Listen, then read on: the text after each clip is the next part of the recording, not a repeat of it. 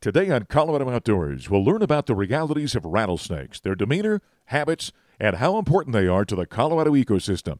We're talking rattlesnakes on Colorado Outdoors.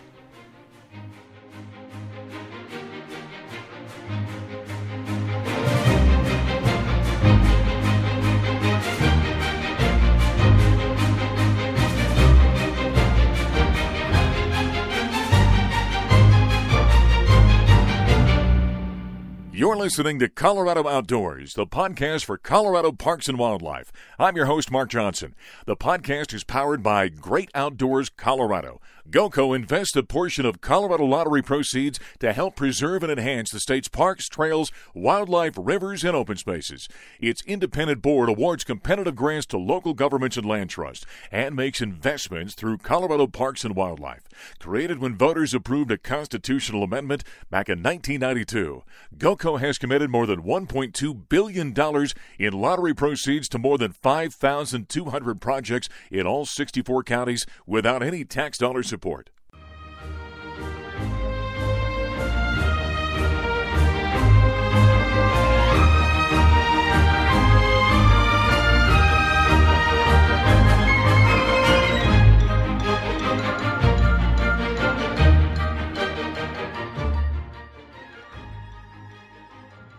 Well, we're talking rattlesnakes today on Colorado Outdoors. Joining us is CPW Species Conservation Coordinator Tina Jackson. Tina, thanks for joining us first off. And secondly, we've all seen the old westerns when the rattlesnake appears, all panic ensues, and those snakes are hunting people down. And I'm not sure that's the fairest representation of rattlesnakes. Just to begin with here, for people here in the state of Colorado, how should we view rattlesnakes here in the Centennial State? Hi, Mark. It's good to talk to you today about these guys. Yeah, that is not the best representation of rattlesnakes. Most of our rattlesnakes want nothing to do with being captured on film. So first and foremost, what they want to do here in Colorado is hide from us.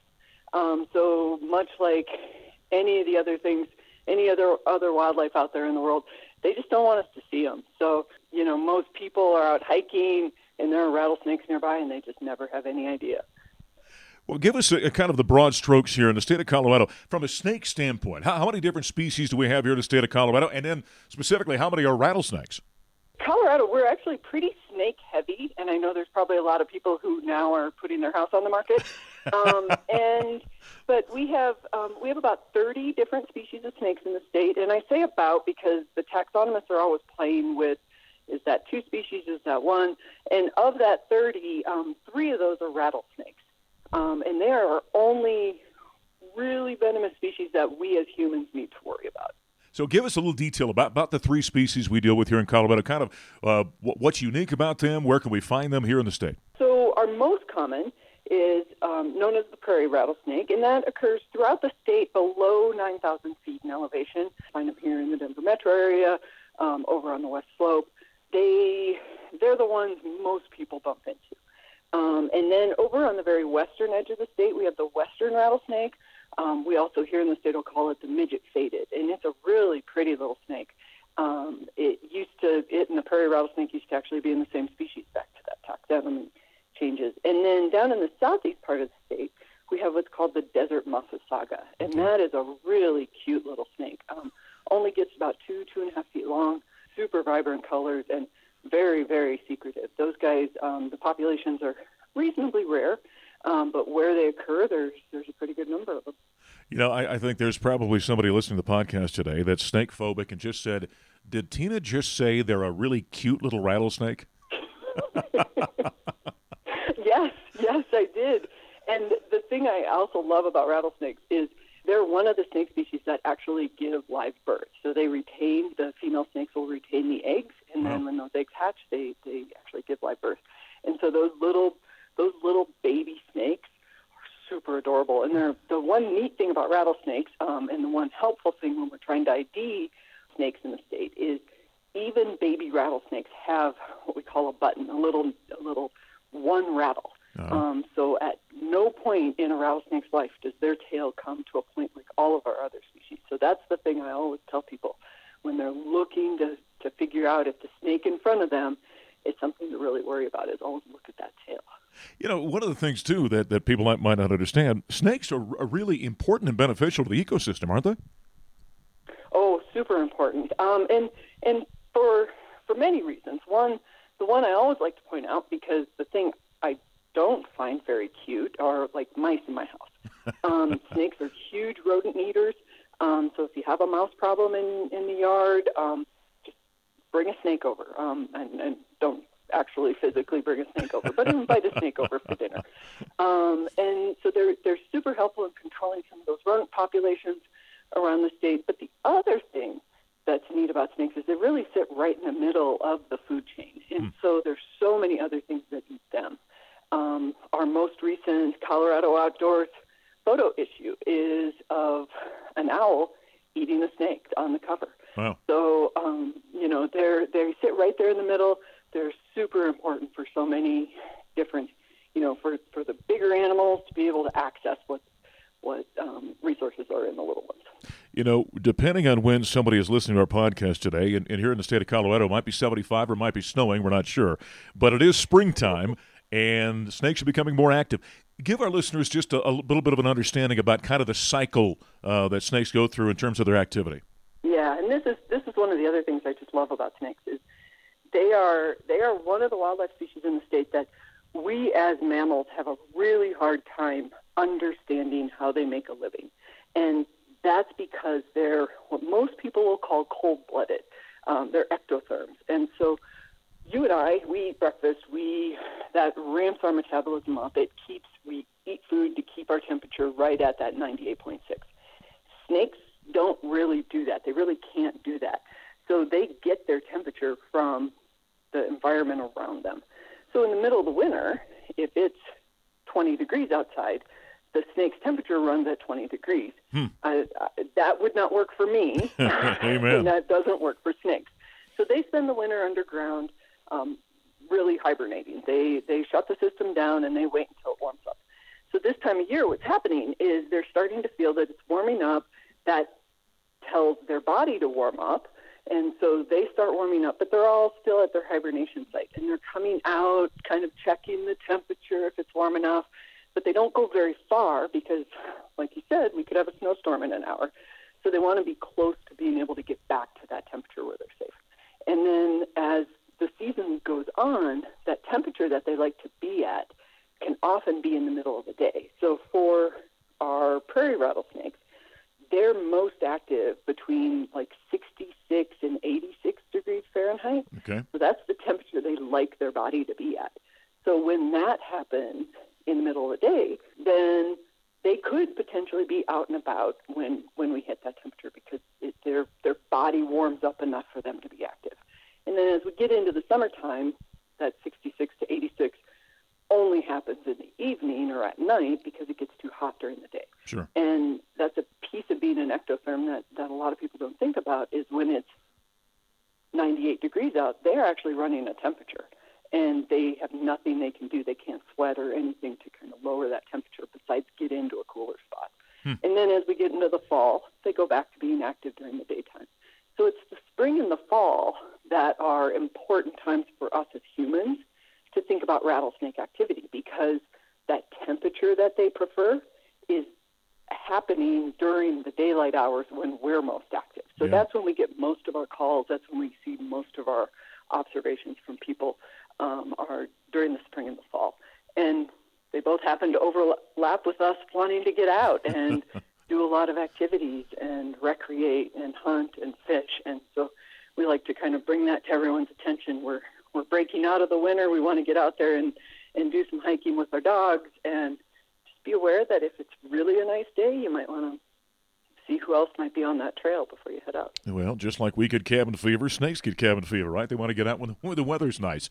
Hey, you mentioned a while ago about how they prefer to hide. But let's say I'm out for a hike one afternoon and I come walking along the trail and there's a big old rattlesnake sitting out in front of me. What do I do? Just give him plenty of space. The first thing they're going to do, if he's sitting in the middle of the trail, what he's probably trying to do, especially if it's early in the day, is warm himself up so that he can go about his day. He can go get some lunch, digest that, do what he needs to do. So just give him plenty of space. As long as he's sitting there, he's coiled up, and he's not rattling, he's not disturbed, and in a lot of cases, what they'll do is sit really tight because in their experience, they can't be seen until they move, which works for most predators. Works for owls, works for coyotes, works for dogs. Sure. So as long as he sits still, that normal predator is going to just walk right by him. When he thinks you're getting too close, that's when he might start giving you a little bit of a rattle. At that point, that's saying, okay, I'm uncomfortable. You need to back up. So what I always tell people is just give him plenty of space. It's one of the few times I tell people walk off trail. Give him plenty of space. Let him stay where he is. You know, a lot of people say, well, I need to move him off the trail. And you really don't. And that's going to be a problem for probably both him and you.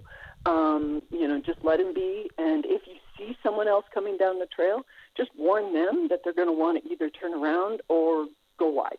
Just give them some space. You know, you talk about that rattle, and I've been out before. I'm in the backcountry quite a bit, out hunting and fishing and horseback riding, those kind of things. When you hear that noise, it can be a little bit startling. And maybe you can talk a little bit to the point that there are other snakes like bull snakes out there that can mimic that sound, can't they? And is there some way to differentiate or something we should be aware of when we hear that sound? Yeah, that sound is startling. Yes. Yeah. It'll definitely get your attention, and that's the point of it.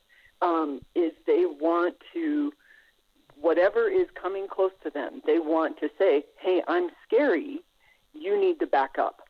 And it works that way because it makes us back up. I have a dog that if she hears that sound, she's out of there. She wants nothing to do with it, which I love. But it's also amazing because so many other animals have figured that out as well. Bull snakes you mentioned, they do a great rattlesnake mimic, and what we talk about a lot is they'll either use like gravel or leaves, and they'll shake their tail in that to get the sound, but they can also do it with their breath. We had one brought into the office one time, and it was in an empty glass aquarium, and it made the rattle, and I was actually watching it to see how it did this, and it actually did it with its breath, which was amazing. A number of other snakes will do it. Burrowing owls, when they're out on a prairie dog town and they're nesting, they'll be underground and they'll make the sound underground. Wow. So that whatever is thinking of coming down the burrow after their nest will think twice.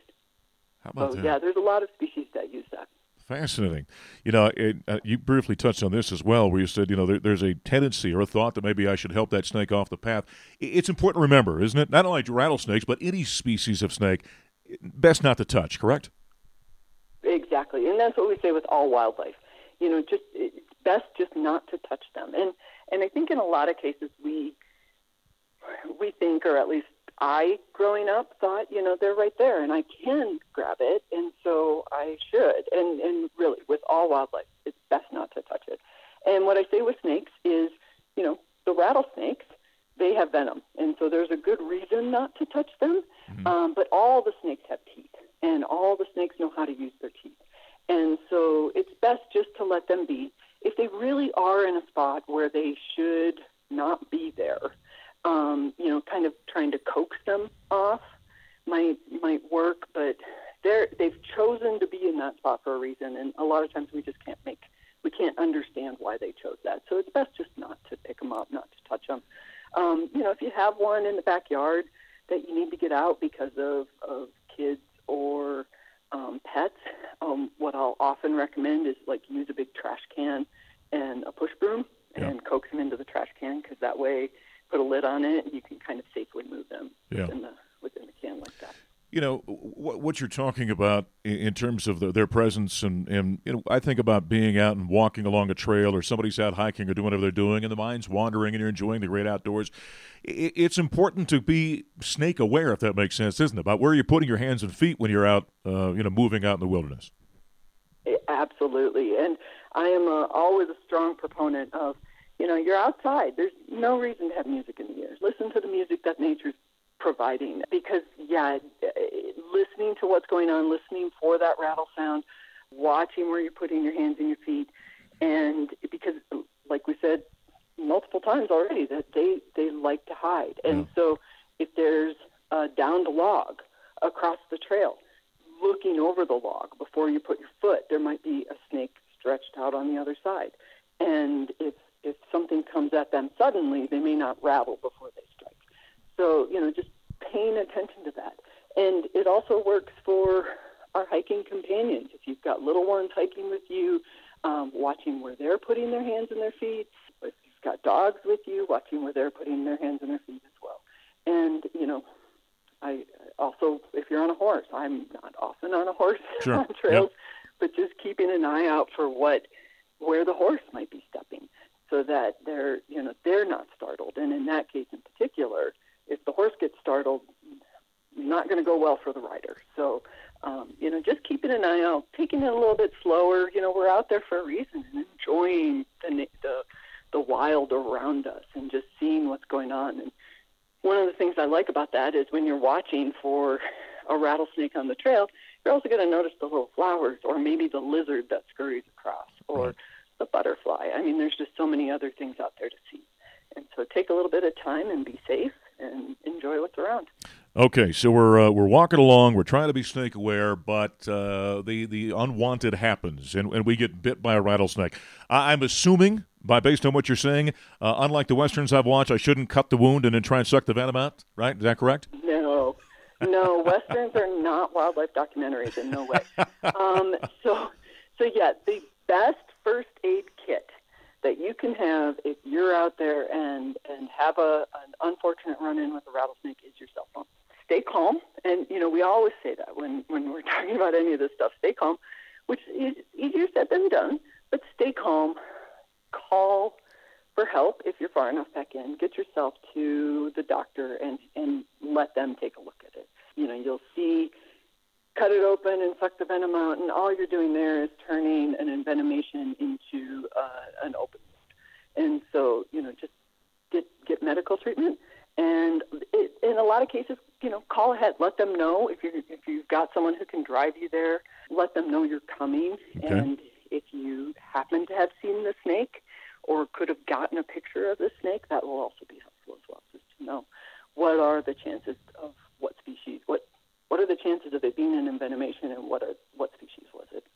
Well, how about, like you mentioned, dogs, and I'm a horseman myself. I'm not quite a bit riding out in the wilderness, cattle as well. How about animals when they get bit by a rattlesnake? Is there something we should know there for our dogs and horses and cattle?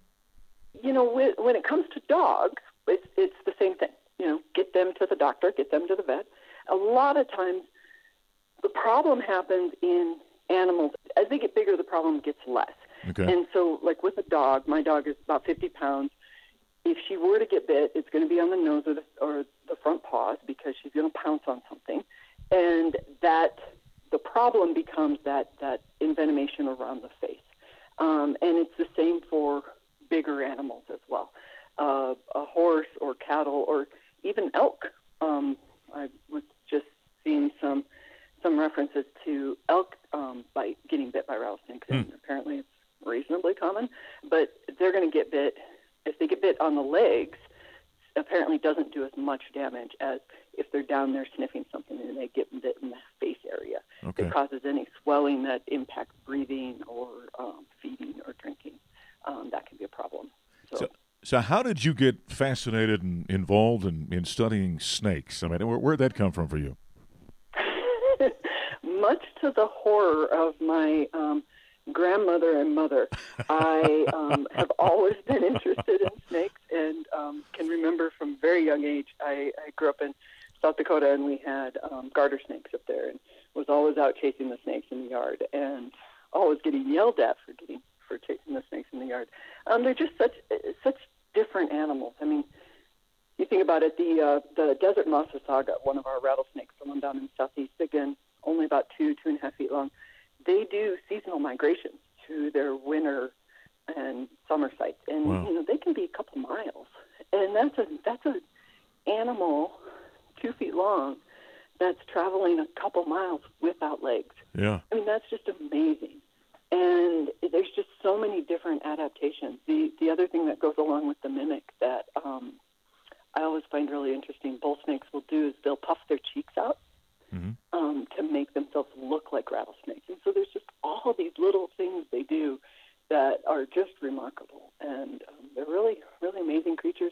They're also beautiful creatures. We have down near Pueblo Reservoir, the racers can be a beautiful coral red color, which is really striking. So, yeah, just neat. And I've always had an interest in them.